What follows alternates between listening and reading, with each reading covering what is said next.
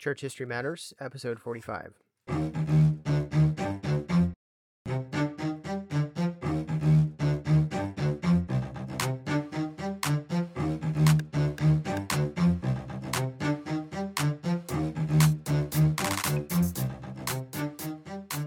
Grace and peace to you, brothers and sisters. Welcome to another episode of Church History Matters. My name is Joseph Knowles. And I'm Ruben Rosales. And we are back, continuing our series on the rise of the Papacy.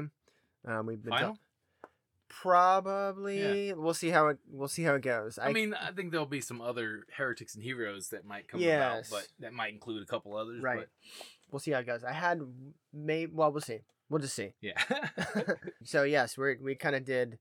We're proceeding to do the good, the bad, and the ugly. Yeah. So last time we covered some of the popes that we could say, yes, there are commendable things, and now we'll kind of dive into the not good and the very not good. Mm-hmm. But before that, we have This Week in Church History.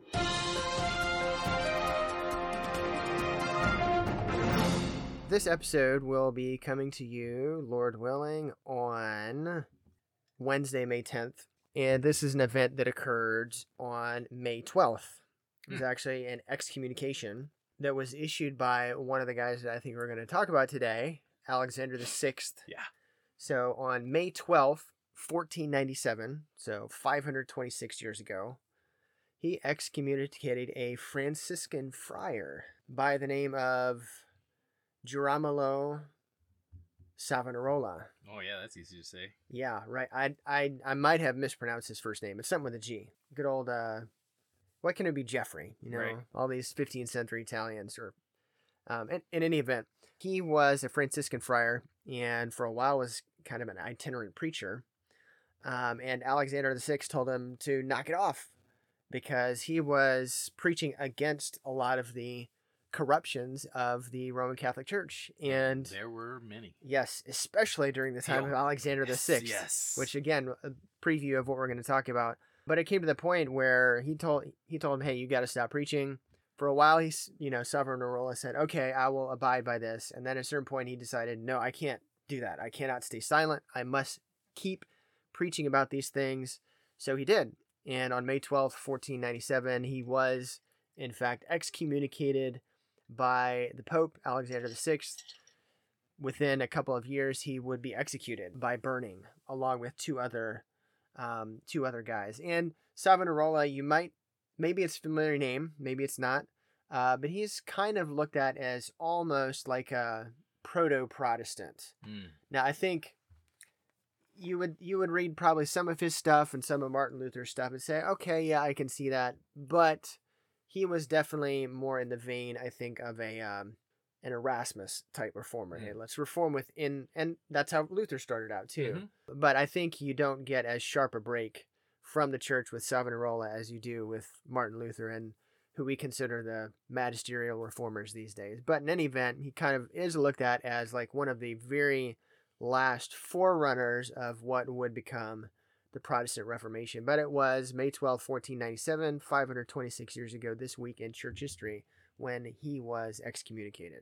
Yeah, I met one of my old co-workers whose last name was Latimer. I think I mentioned it before, but he was telling me how he's like, oh yeah, one of my ancestors was burned at the stake for being a heretic. Yeah. And then I looked him up and was like, actually no, he was martyred. Yeah, he was one of the right ones. All right, so we discussed 2 episodes ago. No, yeah, 1 episode ago. Yeah, good. Last time. Gregory. Yes, the greats. Yes. Now we're gonna go to the worsts. Yes. So we talked about Leo and Gregory last time, and we're gonna start out with a Gregory this time. Yeah, Gregory the 7th. Yes, Gregory the 7th. So he lived in the 11th century, from around 1015 to 1085. He was Pope from 1073 until his death in 1085. He was actually born as, and with most of these guys, I tried to go in and grab what we know their name as Pope, who were they before that? He was Hildebrand of Sovana, so they're within Italy, and most of these guys, hey, you're gonna notice some themes, but most of them turn out to be Italians of one stripe or another. He was papal advisor to Pope Nicholas II. So he played an important role in the Lateran Synod of 1059, which, of course, that's not, common knowledge. Right. But one of the decrees of that synod concerned the election of the Pope, and it was only supposed to be elected or voted on by the College of Cardinals. So what was it before that? It was kind of like, it was a little bit more of a free-for-all. So Really? you might have, you wouldn't have just these cardinals who were involved in the election. It's interesting. You would think that if this office was a biblical one, there might be some kind of precedent set in Scripture that would offer us some guidance on that. Right? Yeah. But alas. Anyway. Yeah. So he was involved there in that synod. But what he's probably most known for is his involvement in the investiture controversy. Yeah, we've talked about that before. Yeah, and in passing. In passing, yeah. So this is he butts heads with Henry IV, who's the Holy Roman Emperor. And this is something that obviously has not existed, the Holy Roman Empire, since the 1800s. Although by the 1800s, it wasn't. Voltaire famously said it's not holy, it's not Roman, it's not an empire. It's just a conglomeration of German principalities and city-states. But at the time, in the 11th century, it was pretty much the power in Central Europe. More powerful than France and England and all those guys. But the investiture controversy, to review, was this controversy, a dispute between the church and the emperor. Spheres of authority. Yeah. Who has the power to appoint bishops in the church? Right. Of course, the Pope says, that's me. And the Holy Roman Emperor says, well, yes, but also no. Like, I get in there too. I have a say. So Gregory, and we're Gregory VII, so Hildebrand, after he becomes Pope, 1073, held that it was the Pope alone who could appoint and depose churchmen. Mm-hmm. So to the extent that you're going to, neither one of us takes the view of the Episcopal Church where you have, a primate at the top who appoints everybody on down. Right. But if you're going to have that, it should be within the church. Yes. Not the King of England or whoever appointing. Right. The civil authority and the civil magistrate has no reason to be in that arena at all. Right. So as far as that goes, we'd say, okay, yeah, Gregory, we're on board with that. But he didn't stop there. But yeah, then comes the petty. Right. And that is when, seriously, he said, there was a couple of things, statements he made that planned his outline, that outlined his reforms that he wanted to make. And the first one is the one that kind of really brought to mind that these are nothing but mere sinful men. Mm-hmm. And the fact that they would try to convince themselves and others that they were more is crazy to me. Oh yeah. But the first statement was, all princes shall kiss the feet of the Pope alone. Right. That's wow. Yeah. What do you even, it's so, it's obviously very foreign to us as 21st century Americans, but even at the time that was still pretty radical. Well, the thing that it reminded me of was we have no idea of the sinfulness of our own hearts. And somebody who does a really good job of pointing that out is Pagan, as far as I know, though he does a lot of scripture study, but I don't know that he's a Christian or if he's confessed true faith yet, but Jordan Peterson. Mm-hmm. And one of the things that he writes about in one of his books is don't let your children do things that makes you not like them. Right. And he said the reason for that is because you don't understand the depravity of your own heart and your own capability to hate your child. And so, like, that's a very modern and relatable example. But think about where these people were. Like, there was no... You're living essentially in isolated communes. I say that very loosely. It's not actual communes, but villages, city-states. And so people were pretty isolated. Mm-hmm. And so you saw a lot of nepotism. You saw a lot of... Oh, and we will see some nepotism. Yes. A lot of other things. And it's like, oh, how could they do this? And it's like, you don't understand. Like, it's one thing for us to look back and say, yeah, that was bad. But we need to remember the depravity of our own hearts and understand that we are very capable of doing every single one of these things. Oh, yes. So anyhow, Yeah, there's two other. I mean, this is a long list of things that he puts in his papal bull, Dictatus Papae in 1075. So the papal bull is just like a proclamation. Yeah. And they were in Latin, and usually they take their name from the first few words. So yeah, I do declare. Right, basically. Yeah. So the next two that he puts in there are really going to bring things to a head. But what were those? Yes. The second one is, it may be permitted to him to depose emperors, meaning that he is now inserting himself into the sphere of authority in the civil magistrate arena, and that is not good and also wrong. Yeah. And thirdly, he may absolve subjects from their fealty to wicked men. Now, what that means is he says that he, as the Pope, has the authority and power to release citizens from the fealty or faithfulness to their king, the loyalty to their king. Yeah. And so that's essentially, again, he's inserting himself into a place in the sphere of authority that he hasn't been given by God. Mm-hmm. Yeah, I mean, if you can read up a little bit more on this time period, and you read at least these three in particular, it's a direct shot. Oh yeah, I mean, he's directly taking on Henry IV. So, not unsurprisingly, Henry, writes to Gregory and says, "Hey, I'm gonna have to object to you saying that you can appoint the bishops." Which, okay, we would probably side with Gregory on that one, right? But he says, "Oh, by the way, also you're a false pope, and you need to step down." Because of all the other stuff. Right. So naturally, what was the response from Gregory? So, of course. Well, you're out of here, bud. He excommunicates him, which was at least, we would say, yes, it's within the authority of the church to say when a person ought to be excommunicated. Yeah. I laugh because it reminds me of The Naked Gun 2.5. I think that was the one where he's the umpire, and he's like, "You're out of here." He's like, "You can't throw me out of here. You're out of here." It's like you have two umpires trying to throw each other out of the game. Right, yep. So, yeah, if he had just stopped there, you still would have had a conflict. But Gregory doesn't stop there. He says, "Oh, by the way, not only are you excommunicated, but I also depose you as the German king, and I release your subjects from their oaths to you."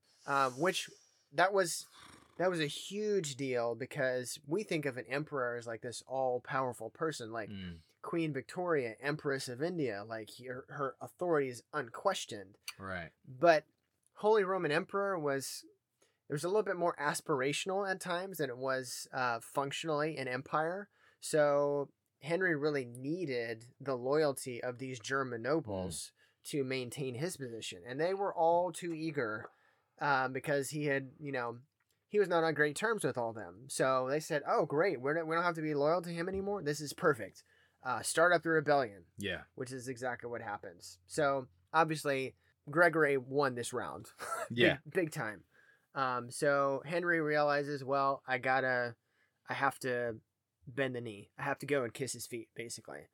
And which is what he does. So he travels to where Gregory was staying. We've talked about this before as well. Yeah. He's staying at the castle in Canossa. He's going to make a personal apology, beg for forgiveness, and as the story goes, he waits outside the gates of the castle for 3 days. Mm-hmm. On top of that, he may have been wearing a hair shirt to show his remorse. Right. So that's, if you're not familiar with what a hair shirt is, it's exactly what it sounds like. It's just a shirt that's made of hair, and the point is to make you extremely uncomfortable. Right. Same thing that, if you've watched or read the Da Vinci Code, where the guy is hitting himself with whatever it is. Yeah. So yes, Gregory says, "All right, fine. I will lift your excommunication because you have showed remorse. So go and sin no more." Mm-hmm. But it didn't last. A few years later, Gregory throws his support behind a rival candidate for the throne, who had been elected by those rebellious nobles that he gave the go-ahead and rebel against this wicked man. Right. And he excommunicates Henry again. So he's in, he's out, he's in, he's out. But it's really interesting, though, because this is, and I don't mean to beat a dead horse, but this was what happens when you try, because of the sinfulness of men, when you try to implement a theonomic theocratic type of rule of law where you have both spheres of authority put into one person, right, it's not going to go well. Yeah. And this is the kind of stuff that obviously did happen Mm-hmm. and could happen and will definitely happen if you ever get something like this started again. Right. Yep. So, and it doesn't end well for Gregory because Henry says, "That's fine, buddy. I'm bringing my army down to Rome, Mm-hmm. lay siege to the city. Gregory has to flee. He does get out, alive. But then Henry says, you know what? Hey, we don't need Gregory. He names this guy Guibert of Ravenna, who was another bishop, says, hey, you're Pope now. And he's known as Clement III, although I think he is probably one of the ones that is in the list of not recognized anti-popes. Yeah, not recognized. Yeah. Yeah. And for good reason, because, a lot of stuff went wrong here, but it is not in the authority of Henry to say, hey, you are the Pope. Exactly. Not that we would believe in the office anyway, but... Right. If you're following the rules that they had set out for themselves, and that kind of everybody had agreed to, with that caveat. Yeah. So who's next in the bad? Well, we're kind of trying to go in mostly chronological order here. Okay, well, hold on. Yeah, let's see who you got. Didn't we say something about we get an honorable mention for this one fella? Oh yeah, Alexander? No, it was. Oh yeah, Stephen the Sixth. Okay, yeah. He gets an honorable mention for the bad. Okay. I think Alexander should be an honorable mention for the ugly. Yeah, he could be the poster child for the ugly, probably. Yeah. It was pretty bad. Tell us about Stephen Pope the Sixth. Stephen the Sixth, also referred to some sources as Stephen the Seventh. He began his brief tenure as Pope in 896 with a grisly spectacle. He had the body of his predecessor dug up and put on trial. So they basically dug up this guy's corpse, put him in his vestments, and sat him on the throne while I don't put him on trial for blasphemy. One of the sources I read said that they actually had bishops there as this pope was calling out, this is what you did wrong. These are the charges against you, that somebody else was over there moving his jaw and making him, basically answering for this guy. I don't know if that's true or not, but I hope that it is. Right. Just to show just how absurd and how really horrific this scene was. Like, this is not good. And I think there was even a lot of information about this guy. The bishop who was commanded to do that was like, this is not okay. Right. Yeah. We shouldn't be doing this. Oh my goodness. But it was said that one of the reasons that this Pope Alexander, is it Alexander? Yeah. No. Stephen. The reason Pope Stephen felt like it was necessary to do this was because, then, as is the case now, you have this idea of legend that kind of grows after a pope has been right, and so he didn't want. It was said that this Pope Stephen wanted to keep him from living on in a good terms. That was the reason he had him dug up, so that he could, basically say, hey, this guy is guilty of blasphemy. And one historian's account says the corpse was provided with a counsel, meaning like a lawyer, right, who wisely remained silent while Pope Stephen raved and screamed his insults at it. Yeah. Oh my goodness. Yeah, they ended up cutting off the 3 fingers of his right hand, which were the fingers that he used to bless, and then dumped his body into the Tiber River. Oh my goodness. Yeah. But bad. Stephen ended up being strangled to death by his own enemies the following year. Wow. Yeah, probably made some enemies. Yeah. You're gonna make enemies if you do stuff like that. Oh yeah. So anyhow. Yeah. Honorable mention. Pope Stephen the Sixth, sometimes referred to as Stephen the Seventh. Bad guy. Yeah. Let's see. Next up is Boniface. Bonifacio. Yes, there were many. This is Boniface the Eighth. So he lived from about 1230 to October of 1303, and he was pope from December 24th of 1294 until his death. He was actually born as Benedetto Caetani, I guess. Caetani, I think. I don't think the E is Caetani. Caetani, I think. In the town of, I think it would be pronounced Aniani. Aniani, yeah, that sounds right. Looks right. It's basically southeast of Rome. His mother was a niece of Pope Alexander IV, and his father a member of an Italian noble family. Again, this is the theme that we'll keep coming back to. Yes. He was involved in the church from an early age and kind of rose through the ranks until he was eventually made a cardinal by Pope Martin IV.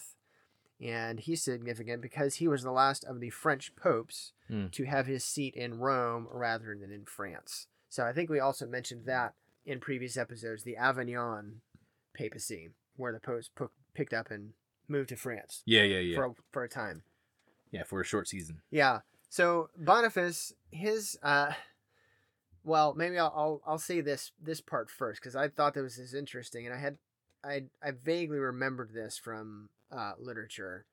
But if you're familiar with Dante Alighieri, who wrote the Divine Comedy, and there's 3 parts to it. Of course, the last part is heaven, and before that is purgatory. But the first part, he's in hell, or the Inferno, Dante's Inferno. And weren't there layers to hell? Yes. Levels? So there are 9 levels. Yeah, I thought it was 7. Yeah, 9 levels. Yeah, there's 9 levels, and like the 9th level is at the bottom. That's like where the worst. The people who are. talk in the movie theaters and don't return the grocery cart to in the 9th circle. Yeah, they're in the 9th circle. So in any event, Boniface makes an appearance in Dante's Inferno. Yeah. And he appears in the 8th circle of hell, which again is just before the 9th and lowest level. Yeah. So Dante, this was really interesting. I didn't remember this part, but the story Dante's Inferno is actually dated, and it takes place in the spring of the year 1300. Which is significant because remember, this is while Boniface was still alive. Yeah. He had 3 years to go. So according to Dante's story, and again, his is very allegorical. He's not making real theological claims about what hell is like. Right. Just trying to illustrate that there may be degrees of punishment that could be worse. Anyway, there's, not to open that can of worms, but there's you can understand how people could get there. Oh yeah, sure. I mean, Jesus' statements of it would be better if that person would have never lived. Like, well, that's gonna be pretty bad. And then Jesus seems to allude to there being levels, but it's not explicit. Right. So according to Dante in the story, those guilty of simony were condemned. What's that? Simony is the selling of church offices. They were condemned to be placed basically. Go ahead. Where does that come from? It comes from Simon the magician in the book of Acts. So that's where it takes its name, where he tells Peter, hey, see that Holy Spirit stuff you guys are doing? How do I mean, it sounds funny to us now, but Peter very, very strongly condemns him because you cannot buy this. It's not something that can be bought and sold. So you should pray right now. Because you're in deep sin right now. But what you're doing. So that's what simony is. But those guilty of simony were in the 8th circle of hell. So that's how seriously Dante thought that sin was. But they were basically, he describes it as they'd be placed in this tube-like structure, head first. So their feet are sticking out, exposed to flames. And the intensity of flames corresponded to their degree of guilt. So the narrator, who is basically Dante himself, goes up to one of these tubes and says, hey, down there, like, who are you? What did you do to get here? And the man he can't turn around, but he asks kind of back up the tube, hey, you sound like Boniface. Are you Boniface? I didn't think he was supposed to be here yet.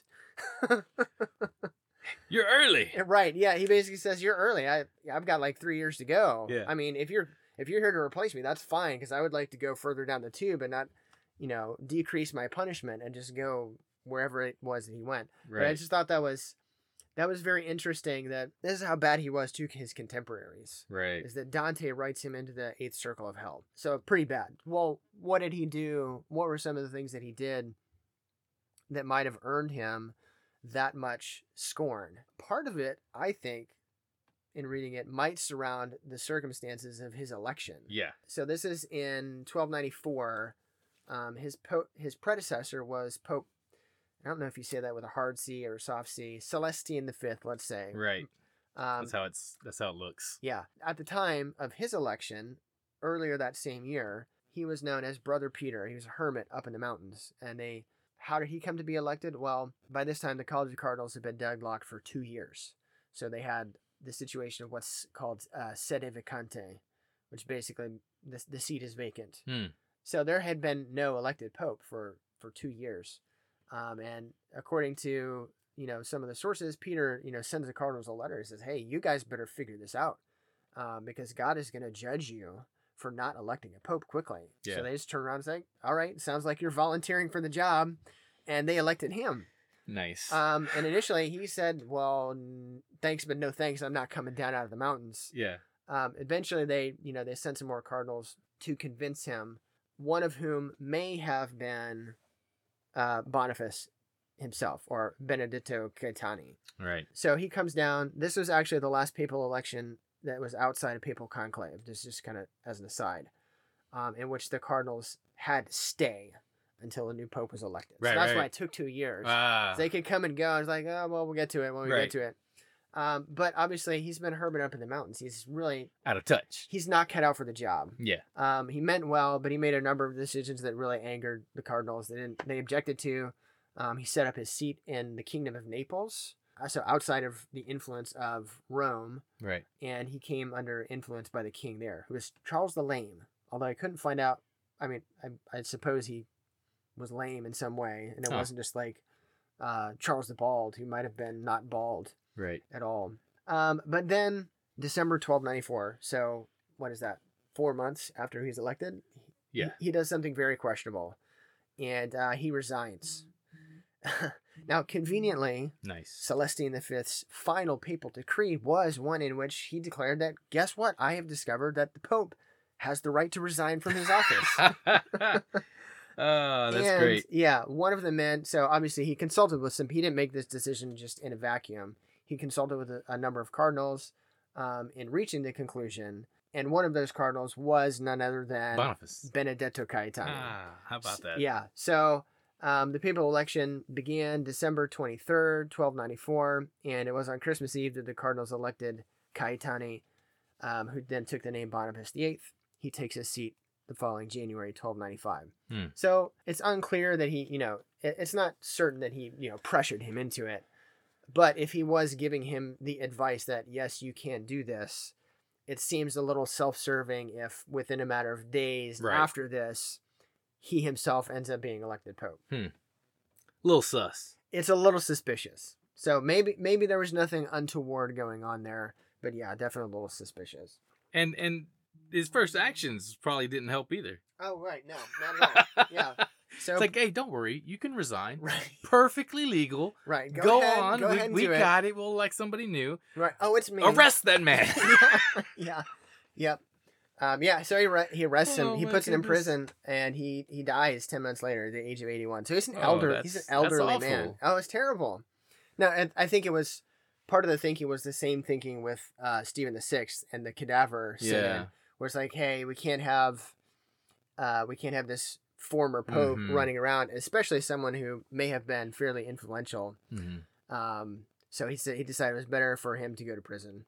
Yeah. So that obviously did not endear him to some people. Yeah. I think the next big action that he takes as pope, is Unum Sanctum, which is a bull that he issues in 1302. Among other things, it proclaimed extra ecclesiam nulla salus, and I'm not practicing my Latin pronunciation. This is now we would modify this statement. Yes, very slightly. Very slightly. But what is the translation? Outside of the church, there is no salvation. Right. And I would say that we would very, very, humbly modify that to say, outside of the church, there is no ordinary salvation. Yeah. Ordinary means of salvation. Right. Because we believe that the church is the ordinary. Now, Christ and God are able to do that which is extraordinary. And that's perfectly fine and okay. And we would say, amen and praise God. Yeah. But the ordinary means is, because obviously, I can't remember who said it, but they said something to the effect of, there is one case of salvation by a person who was never baptized, who never really did anything, the thief on the cross, so that people don't despair. Right, yeah. But only one. Right. So that people don't become presumptuous. Yeah, that's good. And I can't remember who it was that said it, but yeah, I read it recently and I was like, oh man, that is amazing. And let's see what he also says here in the same bowl. This is a quote, "For with truth as our witness, it belongs to spiritual power to establish the terrestrial power and to pass judgment if it has not been good. Furthermore, we declare, we proclaim, we define that it is absolutely necessary for salvation that every human creature be subject to the Roman pontiff." Whoops, we're with you. We're almost there, but yeah. I mean, most people, and it's really the first part of that got him in trouble, because what he's saying is, I have authority. He is the spiritual power, right? And that's severely problematic. And I think this goes to that whole the vicar of Christ way of thinking, that they have this godlike authority on the earth, and it's just not true. But I do agree that the church at large ought to be proclaiming and declaring that when governments or civil authorities are acting in ways that are not in accordance with how God has given them authority. So that's I'd agree with that. Oh yeah. He appointed new cardinals. I can't bring myself to write that or say that they were created cardinal. It just sounds weird. I know that's proper, and you create somebody a duke of whatever in England still, but it just sounds weird to me. Yeah. He appointed new cardinals in 5 different occasions, so it's not terribly remarkable by itself, except that he appointed 3 of his own nephews. Nothing to see here. Right, yeah. 3 nephews, and also no French candidates. So it was all Italian cardinals. Well, I didn't check on that. So it could have been, I guess, Italian or German or what have you, but definitely no French guys. But again, it goes back to that whole idea of, if there were no other authority, and you were the one as an authority, like people, and socialists are really, really good at doing this, but I think they are the scapegoat. They are the easy target, because it's easy for us to point to them and say, you guys don't. You can think and say, oh, well, socialism never worked, but we'll do it right because we are much better than those other people. Yeah. It's like, no, you're just foolish.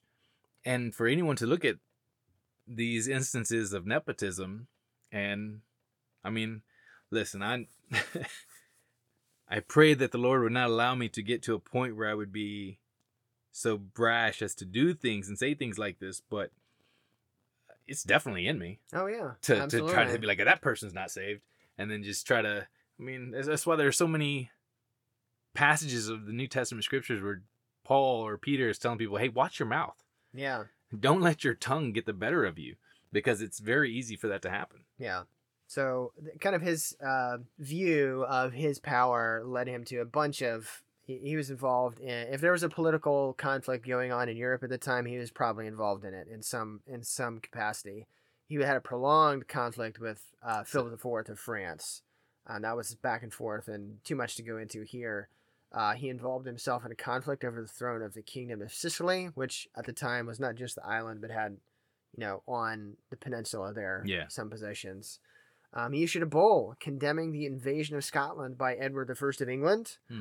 And if you're, an 80s kid or a 90s kid, you remember the Mel Gibson movie Braveheart. That's all wrapped up in that. Which was 100% accurate, obviously. Obviously, yes, definitely, totally accurate. But again, all those they wouldn't have happened if he didn't have the particular view that he did, that he had supremacy in temporal as well as spiritual affairs. Right. Yeah. Yeah, so that guy was a piece of work. Yeah, oh yeah. But, again, sinner. Yeah. Just like us. Yep, absolutely.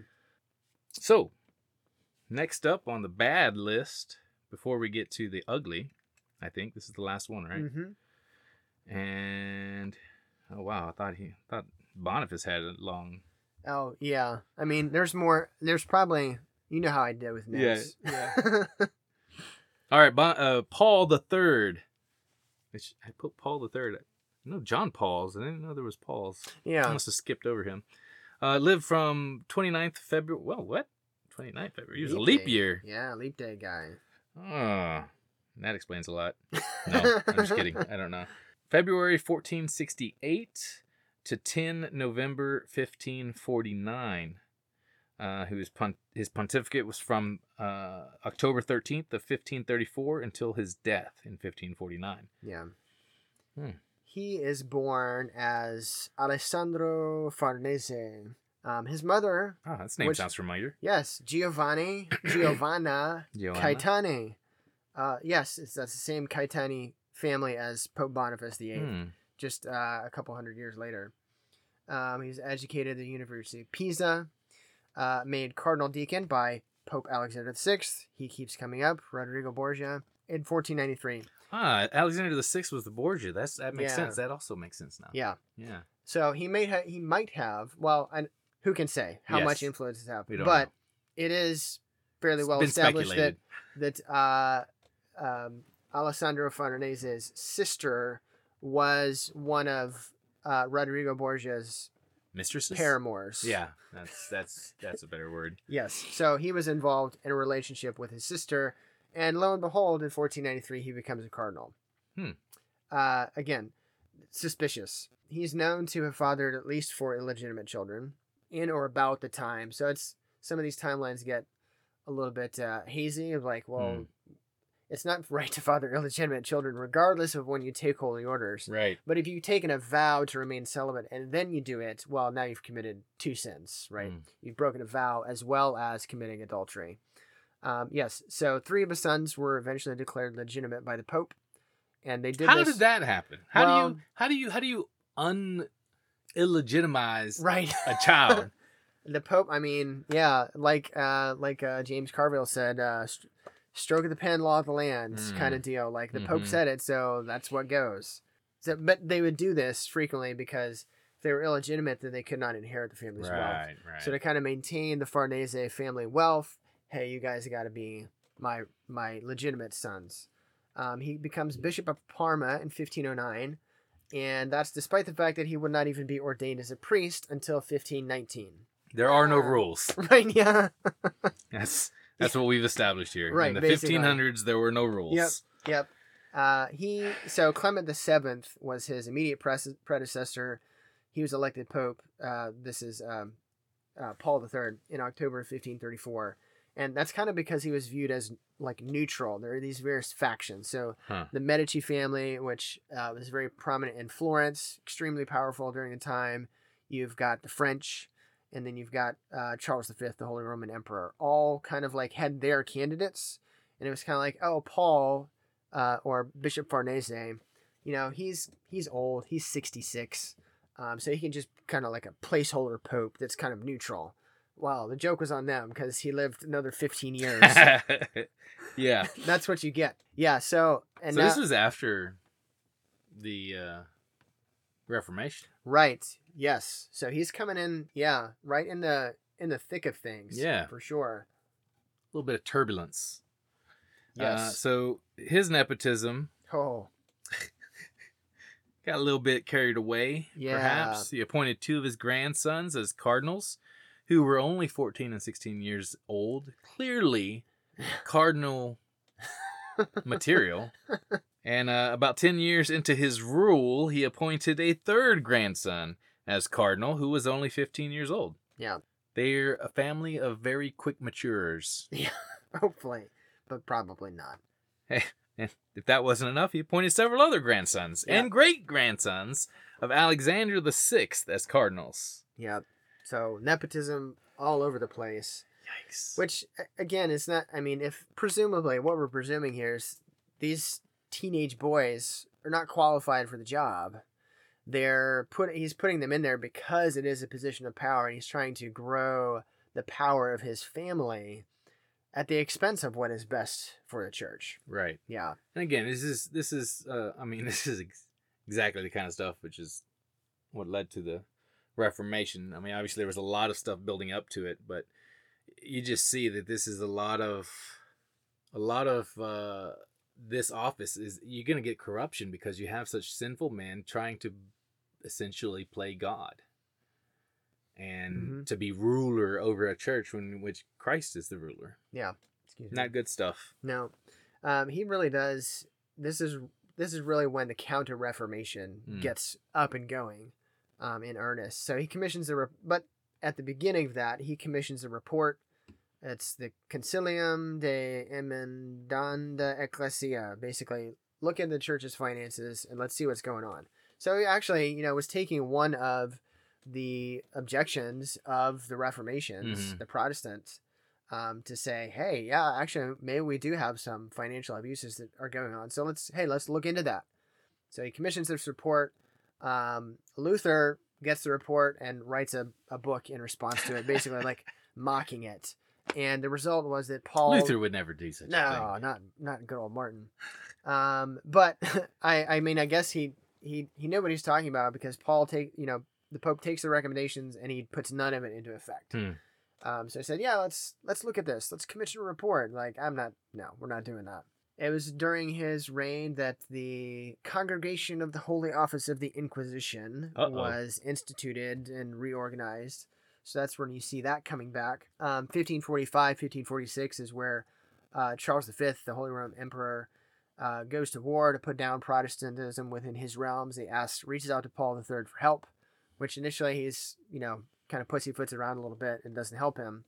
But he did take the war in Germany as an opportunity to increase the land holdings and wealth of his son, Pier Luigi, who at the time was a duke, and he got him another duke, 2 dukedoms actually.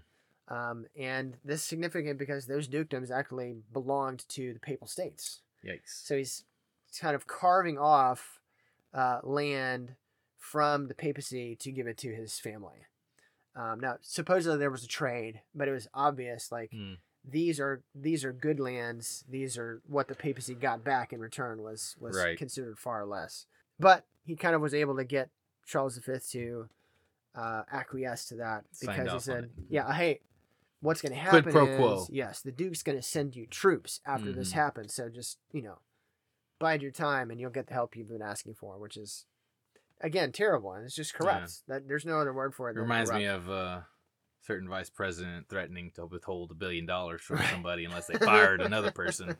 I don't know what you're talking about. I don't either. He approved the formation of the Society of Jesus, which is the Jesuits, and they're kind of an interesting group. They are an interesting and group. a mixed bag, I would say. Yeah, I think that's fair. In recent years, I think they've kind of become like a theologically liberal influence within the Catholic Church. Yeah, to a degree. Yeah, I think that's accurate. Not at the time, in the 16th century. But yeah, a lot of schools established, missionary efforts, those kind of things. So Paul III, he was not Pope at the time of Henry VIII's divorce and remarriage from his first wife, Catherine of Aragon. Which was, I thought it was Catherine a Spanish Parr, one. yeah. Catherine of Aragon. Okay. Me. Okay. Now that sounds better. Yes. Yeah, okay. So remember, Clement VII was the Pope before Paul III, and Clement VII says, "Hey, Henry, you can't do that. I'm going to give you a year to go back to your wife. You have 1 year, or else." Obviously that year came and went. He didn't go back to his wife, but in the meantime, Clement VII died. So by the time the year was up, Paul III was then in office, and he's actually one who carries out the sentence of excommunicating Henry VIII. Although then that was kind of like a 2-step process. Like, you're excommunicated, like, and they came back a couple years later. We really made you're super duper excommunicated now. Yeah. So there were 2 papal bulls, I think, issued against him. Oh, this is cool. He also deemed that Native Americans were men. Yes. They were human. Yes. How about that? I know. So that's, he issued the bull Sublimis Deus, 1537. Yeah. Said not only were they truly men, in his words, or at least in the translation, but they're capable of understanding Christianity, and we have indications that they are willing to receive it. So our job is to go there to bring them Christianity, or at least the Roman Catholic Church's version of it, So the Pope forbid Catholics from enslaving them or from taking their properties. Like if you find these native inhabitants, you got to leave them alone. You can go and preach to them, but you can't take their lands. You can't make them slaves. They are men like us. But if they weren't human, then you can enslave them. Well, that's kind of like this part of it is actually like that's good. Right. It's good that he did this. Yes. However, yeah. At the same time, yeah, I mean, you have the transatlantic slave trade that's going on. Yeah. And or at least getting started up. And he also, I think, specifically said it's okay to if we get Muslim slaves from the Middle East. Right. If there's a crusade or something, like you can enslave those people. Right. And I'm sure they have some kind of distinction that they draw there, but I don't probably think not a good one. Far. No, probably not a good one. It wouldn't pass the smell test, I don't think. No, I don't think so either. All right, so we're going to go to Pope John. Some honorable mentions for ugly. So we get on to the uglies. Yes. The uglies. Pope Alexander VI, Spanish-born pontiff from the powerful Borgia family. Pope Alexander VI was infamous for his libertine behaviors and nepotism. Mm-hmm. The latter was unsurprising. After all, his uncle was Pope Calixtus III, who had paved the way for Alexander's eventual ascension. He was pope from 1492 to 1503. The intrigues, orgies, and skullduggery that took place during his pontificate were enough to lead to a recent Showtime TV series, which reveled in the debaucheries and conspiracies of the Borgia family. Suggestions persist to this day that Alexander engaged in incest with his daughter Lucretia. When he died, his body rapidly decomposed and bloated, leading to suspicions of poisoning. Yeah, he is, and I obviously I have not seen the Showtime series, I haven't either. And I don't plan to. Nah. I'm sure it's no on, thanks. it's on Showtime for a reason. Right. But I became aware of it, and we mentioned this when we talked with Fight. Yeah, Jason. Yeah. We mentioned him. So actually, there was a book. It was started by Mario Puzo, who wrote Godfather. It's called The Family, and I listened to an audiobook years ago. So I can't vouch for what's in it. So don't go looking for it because it might not be something that you want to read. But it bears out all of that stuff that you just described there. Yeah. Not in graphic detail, but the facts of it. Yeah. So definitely a stain on the church, to say the least. Yeah. And a second honorable mention, Pope John XII. Pope John XII was Pope from 955 until his untimely death in 964. He had a very, very, very bad reputation. According to the Catholic Encyclopedia, he was a coarse, immoral man whose life was such that the Lateran was spoken of as a brothel, and the moral corruption in Rome became the subject of general odium. End quote. Was eventually accused of perjury, simony, and other crimes, and was briefly deposed before sweeping back to power in a bloody purge. John's death was curious. He was apparently killed by a man who had found the Pope in bed with his wife in midst of committing adultery. Wow. Yeah. Yeah, definitely ugly. Definitely ugly. Yep. Well, this is another one. I don't know. With any of these things, it's not like who was really. They're really the worst. They're all really bad. They're all really, really bad. This is one that not every single one, but yeah, the bad when they're bad, they're horrid. really bad. Yeah, and we mentioned Benedict IX last time, but we didn't get. I just gave a quick little overview. He lived from 1012 to 1056, so again another 11th century guy. He was born as Theophylactus of Tusculum, another Italian guy. So again, on the theme, son of an Italian nobleman. He was related to several popes, and numerous ones, like half a dozen, but they included John the 19th and Benedict VIII, both of whom were his uncles. This is according to the Catholic Encyclopedia. Quote, he was a disgrace to the chair of Peter. Like, that's in the first two sentences of the entry. He became Pope in 1034, basically after 1032. 1032, sorry. Basically after his father obtained it for him through bribery. So he's about 20 years old at the time. Some sources say that he was 12 at the time. But I think the consensus now is that no, he's actually more like 20. Goodness. Still, even still, young. That makes him the youngest pope of all time. And we haven't even got to what he did as Pope. Yeah. And it was bad. It was really bad. A later Pope would write that his life as a Pope was so vile, so foul, so execrable that I shudder to think of it. So they accused him of everything under the book. But it was so bad that he was forced out of Rome by rebellious factions. Not once, not twice. Quote, rebellious factions. Yeah. Probably biblically sound people. 3 times. 3 times he was forced out of Rome. Goodness. The first time he was expelled from the city in after he was expelled from the city in 1044, which was actually the second time he was expelled, the Bishop of Sabina was elected to replace him. He reigned only for a few months as Sylvester III because Benedict IX came back to the city in March or April of 1045 and expelled him from the city and excommunicated him. And that's spring of 1045. By May 1045... So just really quick. Sure. This is like less than 10 years away from the Great Schism. And it's hard for me to not think like... I mean, you look at the different councils and it's like, goodness gracious, if things like this were going on, it's can you blame them? Only the grace of God that there were ever any right things that were done in concerning doctrines. Oh, yeah. Where it's man.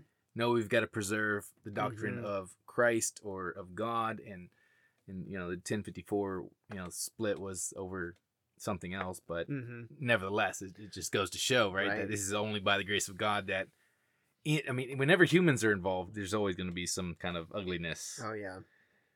But, yeah. Yeah. It's pretty bad. Absolutely. He gets back to Rome in the spring of 1045. By May of 1045, he felt, maybe understandably not too great about whether he was going to remain in power. Am I the problem? No, it's the kids. Also, he wanted to get married, and he knew he couldn't do that if he was Pope. So he consults with his godfather, John Gratian, who was an archbishop, and he agreed to resign the papacy as long as he could be reimbursed, air quotes, for the expenses, air quotes, of his election. Oh, right, because he bought it. Right, his father bought it for him. So, but he gets that agreement, the reimbursement, and he steps down. And after that, John, his grandfather, is elected Pope as Gregory VI. Yeah, some of these things almost leave you speechless. But he was to come back again. So it's the return of the return. He regretted his decision. Maybe, perhaps. Married life wasn't going so well. Yeah, that, and it's possible he didn't actually get the payout he was looking for. Or at least not all of it. He returns to Rome. He says, hey guys, I'm back. I'm Pope again. And this is despite the fact that Gregory VI didn't go away. Wow. So Benedict just kind of comes back into the city and picks up like nothing had changed. Like Michael Scott when he goes away he's like I'm gonna move to New York. I'm gonna get a promotion. Oh yeah, and he I'm back. Oh no. So to make matters worse, around the same time, Sylvester III comes back. So he was the guy who was So he says, "No, I'm Pope." So you've got I'm Spartacus. Right? Yeah, you've got 3 guys, all of them claiming to be the Pope, and this results in the calling of a council in December of 1046. Convoked by the Holy Roman Emperor at the time, Henry III. My goodness. Yeah, so it's they hold the Council of Sutri, and their decision was that Benedict and Sylvester had no claim to the papacy. Sylvester was found to be a usurper, and he was ordered to be stripped of his office, confined to a monastery for life, which sentence doesn't look like it was actually carried out. But they said, your election was totally invalid. Benedict had not been... He didn't step down. He hadn't been deposed. He just left the city because, people chased him out. So that doesn't count. You don't get to chase away the Pope and then say, I'm Pope now. I thought this was really interesting. So despite the fact that they said he's a usurper, he is not listed as an anti-pope in the Catholic Church's current list of popes. They count him for some reason that is unclear to me. The other decision of the council was they said Benedict had no claim to the seat since he left. Hey, look, you resigned. And we accept your resignation. Yes, we gladly accept that resignation. But they said, hey, Gregory, you got to resign too, because it's our finding that you obtained the office by simony. You bought it, and we can't have that. So you need to resign too, which he did. And the council then went on to elect a German bishop as the new pope. He took office as Clement II on December 25th, 1046. So you would think that would be the opportunity for Benedict to ride off into the sunset. At least I didn't get burned at the stake or what have you. But he didn't. So first of all, he didn't go to the council. He didn't attend, even though he was summoned. And not surprisingly, he did not accept the decision of the council. Of course. Much like Anakin Skywalker, I guess. So when Clement II dies in October 1047, so less than a year later, Benedict comes right back to Rome. He seizes the Lateran Palace, and he says, I'm back again. It's me, the Pope. But again, it would not last. He is driven out of Rome for the third and final time in 1048. He was excommunicated in 1049. Curiously, he was not excommunicated the first time, but in any event, they charged him with simony, and he didn't show up. So they said, that's it for you, buddy. You're out, and excommunicated him. Yikes. There may be... So obviously, it's just awful, like all kinds of corruption. And you think about it, a guy who comes to that much power at the age of 20. Yeah, of course. That's a problem. I want it back. Yeah, right. I was out of my mind. Give it back to me. Yeah. So he may have at the very end repented. It's not clear, but he's buried in an abbey southeast of Rome. And one of the guys there apparently wrote something indicating that he may have, at the very end, repented of all the many and various sins that he committed during his turbulent years of his papacy. So, who knows? Hopefully, he did repent. Yeah, and that's a good place to insert the true meaning and the power of the gospel. I mean, it seems very clear through reading the stories of these men that there was no Bible in their life at all. Mm-hmm. You know, there's no training. There's no theological training whatsoever, and so they bore the fruit of that. Mm-hmm. And so when Christ enters into the unbelieving heart and causes them to be reborn, all of their sins are transferred to the cross. Mm-hmm. And there's no one that is beyond that salvation. Yeah. No human being is beyond that salvation. Mm-hmm. Amen to that. That was a great segue. That was impressive. That's a pro move right there. Well, we're a little over an hour. So I think maybe we want to do healers and heretics on this guy. Yeah, I was gonna say he really could be a whole episode to himself. He's that significant. I think you're right. So I think we'll call it there. And hopefully this has been helpful. Just kind of walking through some of the popes, and big takeaway I think is like they're just men. Absolutely. They're men who are prone to sin, just like the rest of us, and some, as we said, did good, and we should acknowledge that. And some did horrible evils. Yeah. And we shouldn't. We can't. It can't be swept under the rug. No, absolutely not. But at the same time, remembering the gospel. Yeah. That each of us are fully capable of all of those things. Mm-hmm. It's easy when you're a person without any type of means or power to judge the actions of those that have both. Mm-hmm. And say, oh, I would never do that. Right. No, you would. Yeah. You very likely would. Yeah. So, continue to recognize that Christ is Lord and repent often and trust in Christ alone. Amen.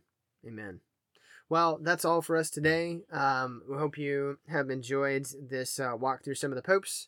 I look forward to hitting up our last topic for a separate episode of Heroes and Heretics in the hopefully not too distant future. Yeah. And in the meantime, hopefully, reach out to us. Facebook, Twitter, we gotta go email. Over that thing that JC sent us about the we gotta dig into that. And then also someone was asking recently about Carrie. Be another Heroes and Heretics episode. Yeah, that would be good. All right, really just cover the time period and him specifically. Yeah, we got some ideas. Oh yeah, I like it. Yeah. All right, until next time then. Yeah, take care.